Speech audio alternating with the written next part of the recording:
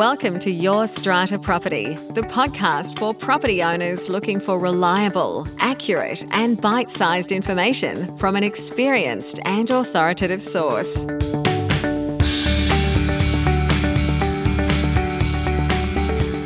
Hello and welcome. I'm Amanda Farmer, strata lawyer, and it's my job here to help you demystify the legal complexities of apartment living. This week we are touching on a very complex issue, building defects. Building defects in our apartment buildings has been a pretty hot topic right across Australia for a couple of years now. Despite multiple reviews and inquiries, it took the emergency evacuation of 2 apartment complexes in Sydney in 2018 and 19 to prompt significant regulatory reform in New South Wales. Just last week, we heard of another building in Sydney where residents were packing their bags, having been informed by engineers that the building was not structurally sound. The current news on that building in Sydney's Canterbury is that evacuation has, thankfully, not been necessary. Back in episode number 172, I spoke with Dr. Nicole Johnston about her research report, An Examination of Building Defects in Multi-Owned Properties, which really exposed Australia's building defects crisis and, being unintentionally well-timed with the evacuation of Mascot Towers, received a considerable amount of media attention. Its publication was very closely followed by the establishment of the Office of the Building Commissioner in New South Wales and the appointment of our Building Commissioner, David Chandler. Today, I am speaking with the lead author of the newest report, highlighting just how dire the building defect situation is in our apartment buildings. Dr. Laura Crommelin is a senior lecturer in the City Planning Program at the University of New South Wales in Sydney, teaching planning law and governance and undertaking research related to urban housing policy. She is also a fellow at the City Futures Research Centre. Laura is the lead author of the report Cracks in the Compact City, Tackling Defects in Multi-Unit Strata Housing. As part of this project, the researchers analysed a random sample of half of all strata schemes completed in the Sydney, Parramatta and Canterbury Bankstown local government areas between 2008 and 2017. In addition to their perhaps unsurprising findings about the prevalence of building defects in new buildings, their research also revealed that in the apartment market, apart from the price and some pictures in a glossy brochure, off-the-plan buyers are almost completely in the dark as to what they are buying. The situation is a little better for buyers of existing apartments. At least they can walk around and see the property for themselves. But Laura and her team found that the information even these buyers can access to reassure them of the quality of their prospective homes varies in both scope and quality. And I have been particularly interested in the conclusion that this, in large part, reflects a lack of systematised information available to strata inspectors when they are carrying out their inspection of strata books and records.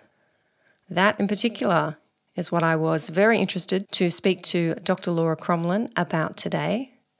Now, this research was funded by the Australian Research Council with the support of various industry partners, including the Australian College of Strata Lawyers. You can read the report in full.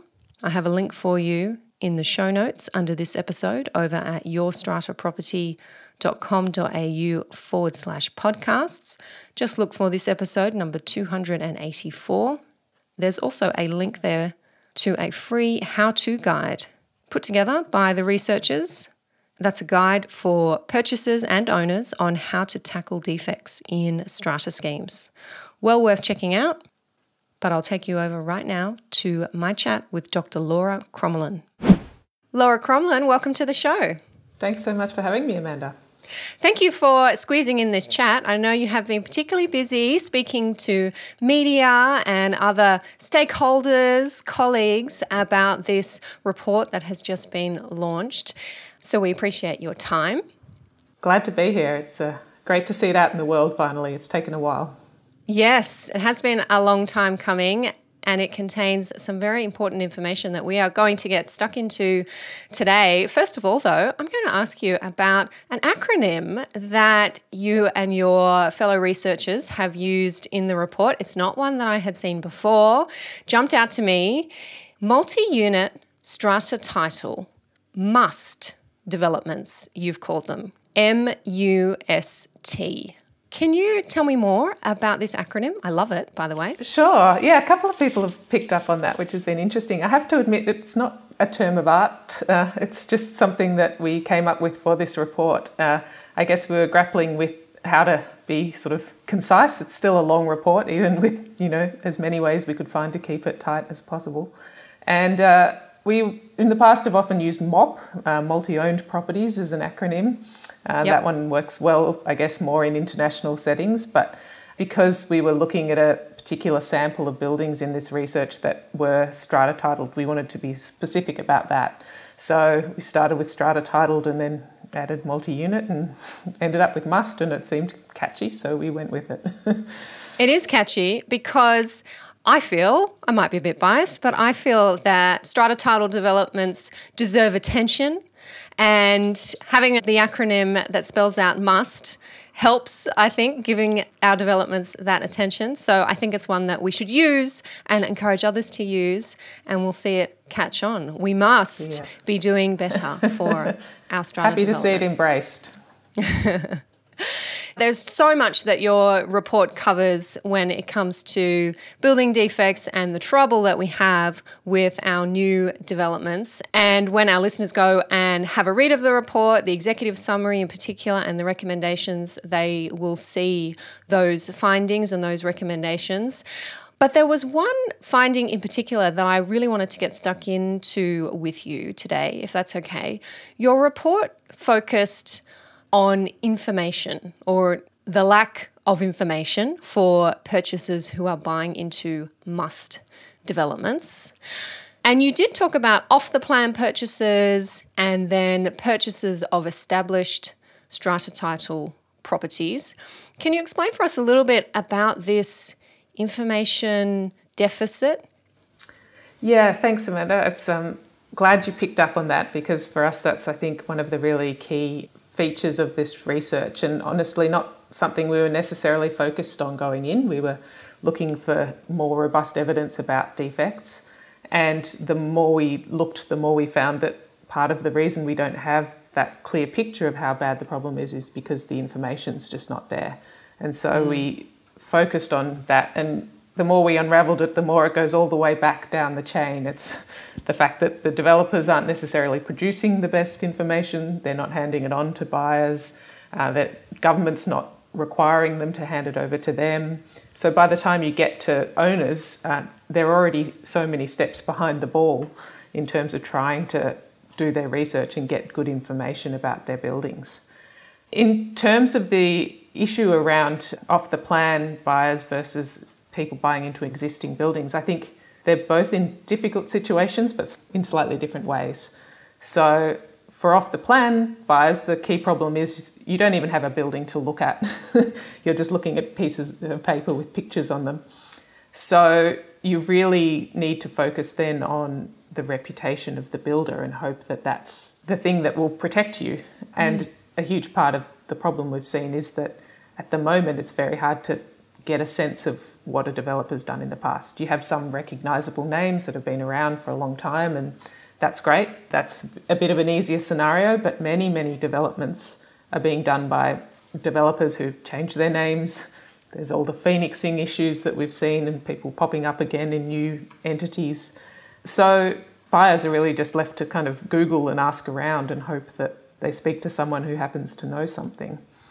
For people in existing buildings, at least you can go and look at it, and that's a good starting point.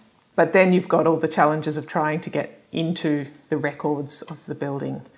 There is the mechanism of the strata inspection report, which is really great in theory, and some strata inspection reports that get produced are excellent, but there are many others that are pretty threadbare in terms of the information they provide, and so therefore not great for buyers to just be relying purely on that.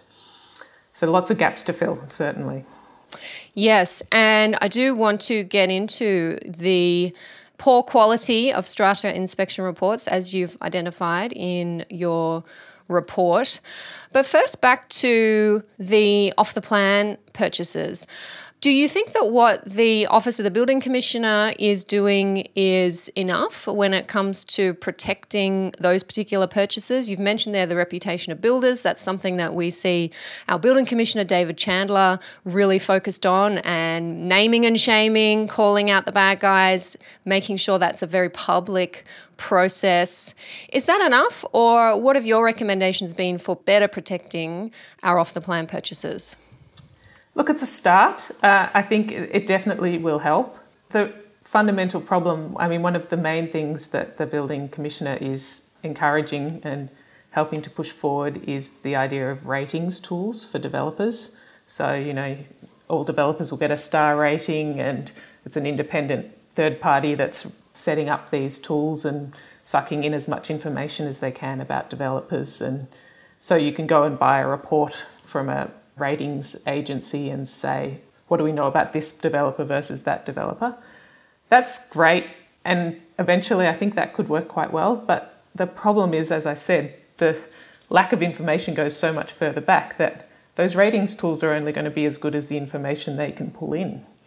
So if they can't get information about what's happened in past developments, then they're not going to have much more visibility of some of these issues than the buyers themselves. So what we need to see is tightening up all of the processes of government in particular, collecting the information that can then be fed into those sorts of tools and make sure that they're actually well-informed assessments of what these developers have been doing in the past. Yes. So, yeah, it's a slow process, I guess, to fix up the problems that we've created over many years by just failing to keep a close enough eye on what's been going on in the industry. Yes. And you use the word eventually. Eventually is a popular one in the context of building defects. Eventually, all of this great work that our Building Commissioner is doing will be helping purchasers down the line. Something else that I found quite interesting in reading your report is that you found there was no market imperative for anybody to be doing anything at the front end of these developments to protect the purchasers down the line, because ultimately the original owner, as we call them in strata law speak, the developer, is registering the strata plan, and then the owner's corporation is constituted an entirely different legal entity, the owner's corporation. And that legal entity is then taking on all of the obligations to repair and maintain the common property and essentially inheriting the sins of the developer, of the original owner. And there's just no, in a hot market, there's no commercial imperative or market imperative for the developer to be building good quality stock. Have I articulated that correctly? And did you want to speak a little bit more to that? Because I thought that was a big call, a brave call, and a really important finding to have made from your research. Yeah, look, I think you've captured it perfectly. And you asked me as the sort of second part of the other question about what should change to try and improve that situation. And one of the things we talk about in the report, and it's not our idea, but we've picked it up, is this idea of a building manual. And sometimes I think that language is maybe a little bit confusing. People sort of think, oh, that's a super technical thing that the building manager might use. But what we're really talking about there is a very comprehensive set of documentation that relates to all the aspects of the building that owners need to know about.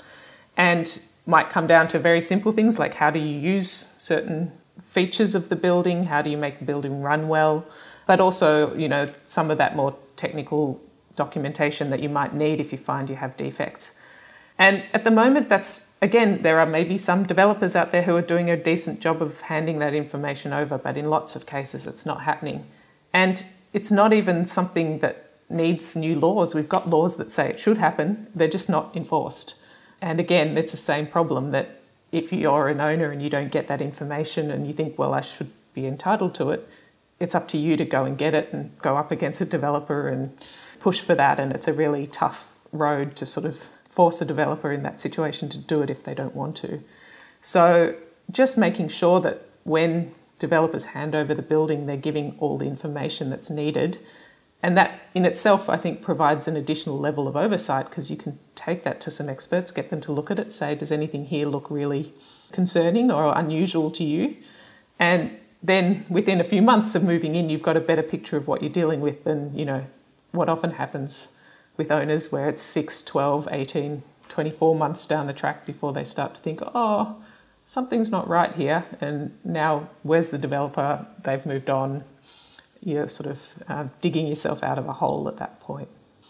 So is your suggestion that this building manual be given by the developer to each purchaser as part of their actual contract for sale, and not necessarily, or perhaps it's a bit different to what we call in New South Wales, the original maintenance schedule, which is to go to the Owners Corporation at the first AGM? So are you suggesting a bigger obligation towards the actual purchaser as opposed to the Owners Corporation? So I think it would include both parts. It would also be something that you could give to individual purchasers that covers the stuff that they need to know on a day-to-day basis. Often buildings have features. I mean, we've talked to builders and architects and they say, we designed this great thing and then no one ever used it because they never realised that you had to do this with the louvers to make the airflow work, or, because no one ever gave them... You had to do this to keep it working. You had to actually maintain it in this particular way. Yeah. I mean, I know when I moved into my apartment, I had no idea how to work the intercom, and it was just a trial and error thing of pressing various buttons until one day I worked out which one opened the door. So, there's some of that basic stuff, but I think also just making sure that what gets handed over to the Owners Corporation is more comprehensive and more user-friendly as well. Mm-hmm. And do you see a role there for strata managers with these new developments to be requesting this, perhaps to be a little bit more educated about the importance of this? You've already hinted at that imbalance of power between an owners corporation and a developer. Professional strata managers, do you see them having a role advocating on behalf of their owners corporations and communicating with the developer about the need for this information? Yeah, I think that is great. And for those buildings that are fortunate to have a really good strata manager, it clearly makes a huge difference to how well the building runs. I guess the tricky part there is that's a financial outlay, and not all buildings have strata managers. So we need to make sure that it's also possible for those people who don't have that extra support in place to navigate these kinds of issues. And I think that touches on something that you sort of mentioned in passing before as well, which I think is a really important part of all of this. We've had a lot of conversations during this research about, okay, well, we'll just give people all the information and we'll, more is better. And I'm sure, in the legal context, we know that doesn't work, that if you give people too much information, then their natural reaction is to not read it. And as you mentioned, often people are making decisions about buying property in really tense, heated up circumstances where you don't have a lot of time to do research and get lawyers to review things for extended periods of time and go back and forward and discuss with the developer. And often, it's an auction and you've got a short period and you've got to make a decision. So one of the other things that we need to do is make sure that we have systems in place that hand over the key information and in a way that people can navigate without too much trouble and without requiring too much expert support. So it is really tough to get that balance right. You need the information to be complete, but you also need it to be digestible. You have identified the poor quality of strata inspection reports, and you've also in your report mentioned the shortcomings in reporting and document management by owners corporations and strata managers. And I have to say, Laura, when I read that, for me, I felt somewhat vindicated. I have been speaking for many years about my on-the-ground experience with records inspections, and listeners to the podcast will be familiar with the frustrations that I've expressed, and I know many of them have experienced when they go to look at books and records, whether it's a new building or an older building.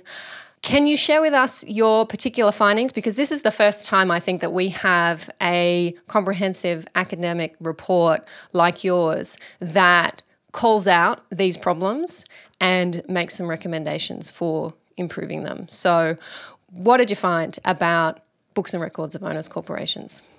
Yeah, I think it's a really important issue to focus in on. And I think one of the things that we've seen with what's happened with the Building Commissioner so far is there's been a real focus on the sort of the front end, the phase up to the end of construction, which makes a lot of sense. That's where you minimise the number of defects.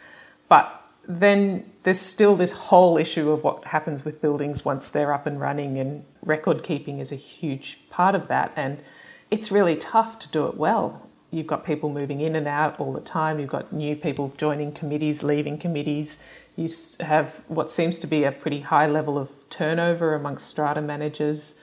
So, that inevitably disrupts the information that gets kept and how it gets stored and managed. So I think we need to think about how we do this information management process better in existing buildings, because without those records, again, buyers are just at a real loss in terms of how to find out what they're taking on.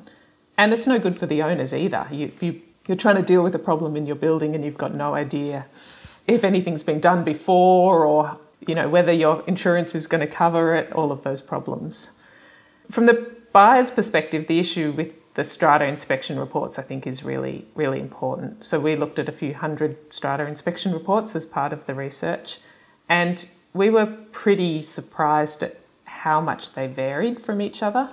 So these are, just for our listeners who might not have heard this term before, these are the reports that may be produced by a vendor, or you may engage a strata inspector to go and look at the books and records of the Owners Corporation to give you a summary, an overview, a report on the state of those records. What is the need to know about this building based on the records that we've looked at?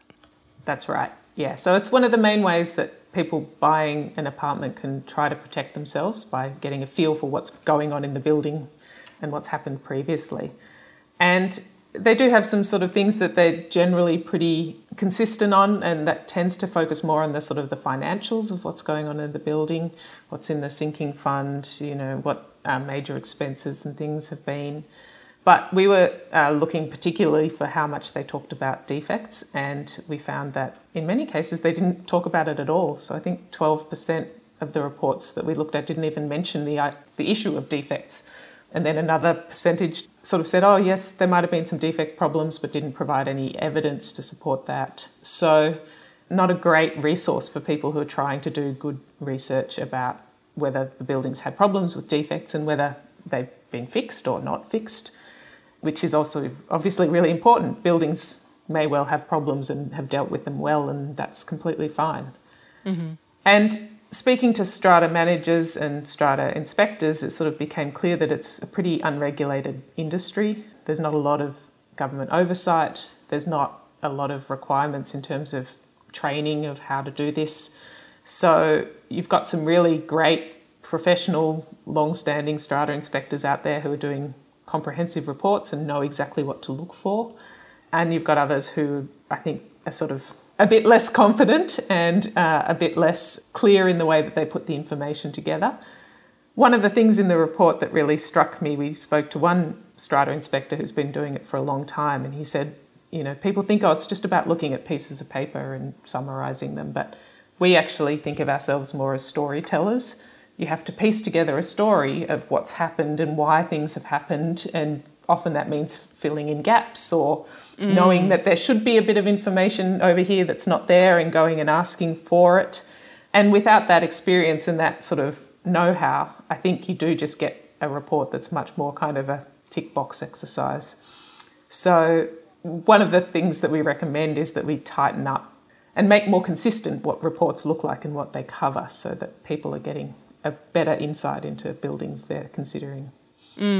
Because you don't know what you don't know, right? So if you are not an experienced strata records inspector or not an experienced strata owner even. I often tell people that they should go and look at the records themselves because they are the ones with the vested interest. They are the ones who are likely to spend the time and put the effort in. They're making a huge investment with their property purchase, and they can sit there and read through emails and flick through the documents and look for any references to the particular apartment that they're buying. But even then, unless you have lived in strata or owned or invested, had some experience, you might not necessarily know that the tribunal is a thing and we should be looking to see if there's litigation going on to assess the harmony within the building. You might not know that there's such a thing as special levies or strata loans or capital works fund forecasts. And you can appreciate how a more experienced eye can fill in those gaps or even just identify that there are gaps and then there are alarm bells to be rung. Yeah, exactly. The other thing that was really interesting that I don't think we'd thought about before was they're saying that we're getting more big buildings and often they have both a strata manager and a building manager. And increasingly the building manager holds a whole lot of records that relate to what's going on in the building, but the way the strata inspection system's set up at the moment, you don't necessarily get access to those and you might not know that you should be asking for those. So again, there's another whole set of information that's happening somewhere else that not everyone's getting a look in. Yes, that is definitely a big problem that I see on my side when we get to litigation or some form of dispute, and I am told by clients that they've gone to have a look at the records or I've gone to have a look at the records and things aren't there because they're held by the building manager. And then we end up having a legal fight about whether or not documents that are held by the building manager are documents that are in the custody or control of the owners corporation. And if you look at the Act, what's the obligation on an owners corporation to produce documents? It's not an obligation on a building manager. So what power does the tribunal have to make orders? There are some real loopholes there. So that's another great one that you've identified. Yeah. I think the other one that maybe we're in a bit of a transitional phase at the moment, but the sort of mix of things that are happening online and in portals. So some things are going into these sort of new portals that in theory should make stuff more accessible, but not everything's going into those. Some things are still sitting in old style strata management storage systems. There's a huge mass of information floating around in emails that may or may not get filed and named appropriately. One strata manager just said sometimes it's a nightmare. You go in and everything's just called email 1, email 2, email 3, and you think, where do I even start with trying to work out what all of this is about? So yes, I actually made that note while I was reading through your report, question marking why hasn't improvements in technology made more of a difference here with the management of books and records. You would have thought that there would be better systems, better processes. And I wonder, is that because each building, each strata management company is left to do it the way that they do it? And do you think having some standardized record keeping and auditing perhaps of those records for that very purpose to make sure everyone's got the same stuff in the same way, is that the answer here? I think we do need some of that. I'm not an expert on the sort of the different technologies and which one's the best, but some level of standardization or at least better interoperability. So if you do move from one system to other and you pick it all up, it actually goes into the new system properly. I think the other thing here, though, is that we always tend to get excited about technology and it can do great things, but it never removes the need for people's time to run it and manage it and tidy it up.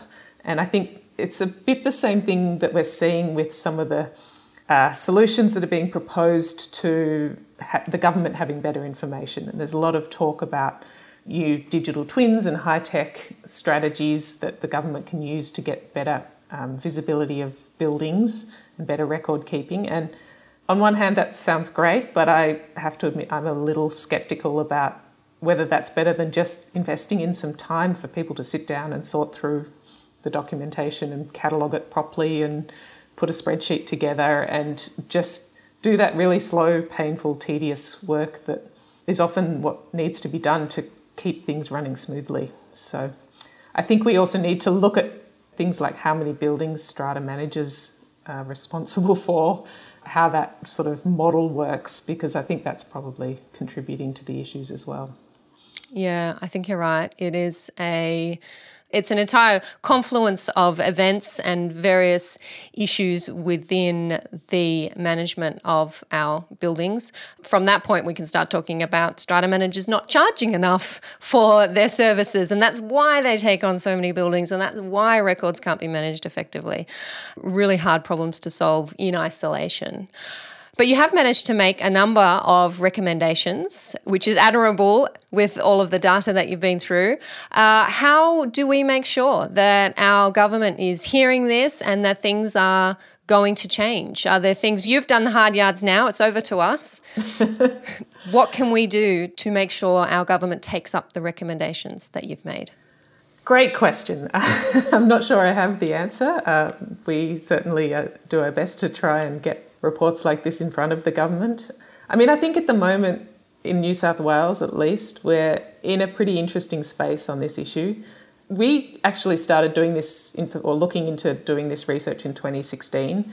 And at the time, a huge part of what was behind the interest of our industry partners who are involved in the research was just getting this issue on the agenda, just getting some sort of attention directed towards this. That's not a problem anymore. Ever since Opal Tower, this issue has had plenty of attention, plenty of government resources directed towards it. So I think the thing that we're sort of thinking about now is how do we keep that going? How do we keep the momentum there? We've seen, a couple of parliamentary inquiries, which I think has been really helpful. That, helps to bring all of these different stories and issues to light. And, I mean, we again had a story in the media about a building potentially in Sydney being evacuated because of structural concerns. So if that keeps happening, this issue is probably going to stay on the front pages. But it's also about thinking more broadly about the role of housing in our society. So for us as housing researchers, we often think about the fact that so many of the things we do come back to the really simple observation that if you give people good housing, all of their opportunities, all of their sort of trajectories in life tend to improve. And I think really slowly but surely we're seeing a broader recognition of that. And so I think this is part of that broader story, that we should think that government is responsible for making sure that people have good housing. We should think that that is something that we have a right to, not just a sort of, it'd be nice to one day have a house if I can work hard enough. And that doesn't leak. Exactly. Leak, yeah. I mean, we're not asking for much here, really, when you think about it. So I guess trying to make sure amongst all of this that we're telling that broader story as well about why housing is so important, why getting housing right is so important, what the role of apartments and strata title is in that mix, which I think is a really important part. And then tying that in with broader discussions of work as well around affordability and accessibility of housing. And if people start to see that as something that's the responsibility of government, then I think we won't have so much trouble with these kinds of issues anymore, because we'll see that more proactive role. So that's a kind of a big picture answer to your question, but I think it's so important that we encourage people to think that way about housing and not just sort of accept this sort of idea that, it's something the market does and if you can afford it, that's great, and if not, well, that's bad luck. It's much more important than that, and it should be safe, it should be comfortable, it shouldn't leak, and we need to keep the pressure on government to make sure that happens.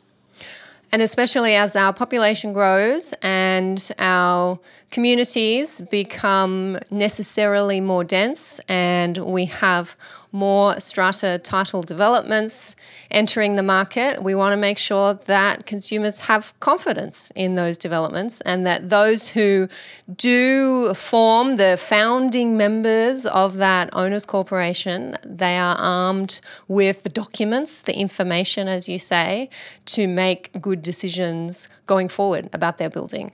I'll just add, I think there's a real equity issue here as well. We see in our big cities now that for many people, apartments are what you can hope to afford potentially, and that might well be it. So 20 years ago, 30 years ago, maybe your apartments were your stepping stone before you bought your freestanding house. And there's been a whole discourse around this issue of defects, that sort of people saying, oh, well, I wouldn't buy an apartment because of all the problems. And that's not really a solution, because that for many people means I don't buy anything at all. Yep. This is what I can aspire to, and this is the reality of what's available to me. So we do need to make sure that the response to this issue is not, oh, well, apartments are no good and people should just go back to buying houses, because that's not a solution for a big proportion of people who live in our cities. It needs to be, well, okay, this is the housing we're providing, so we absolutely need to make sure that it's good quality, that it's robust, that it's comfortable, and that people know what they're getting. So, yeah, I wholeheartedly agree with you in terms of the importance of tackling this issue. Laura, where is the best place for our listeners to go to find out more about the City Futures Research Centre? I know that you have lots of other research going on about our must developments, and there are some important past research papers that people can dig into. Where's the best place to find those? The starting point is definitely the website. All of our research reports will end up there, and you can read about all the different things. We've got colleagues doing great work on homelessness, lots of different aspects of governance of high density living. So plenty of different things to keep people busy if they're interested in these issues. We're also on Twitter, so if you look us up, UNSW City Futures, if you're a Twitterer, then we tend to put out information about everything that we're publishing there, and on LinkedIn as well. So a few different places, but the website is cityfutures.ada.unsw.edu. Perfect. And we will make sure that there are links to all of those places in the show notes for this episode. Thank you very much, Laura. I will look forward to catching up with you again soon. I do encourage our listeners to go and check out the report and take on board as far as you can for those who are in existing buildings. And I know many listeners to the podcast, if not most, are those in well-established buildings. There's a lot there that can prompt you to improve your own record keeping and information management inside your own strata scheme. So good tips there for managers and owners as well. Thanks so much for having me on, Amanda, and it will be lovely to catch up in person one day. We're getting there. Thanks, Laura. Thanks again. Thank you for listening to Your Strata Property, the podcast which consistently delivers to property owners reliable and accurate information about their strata property. You can access all the information below this episode via the show notes at www.yourstrataproperty.com.au. You can also ask questions in the comments section, which Amanda will answer in her upcoming episodes. How can Amanda help you today?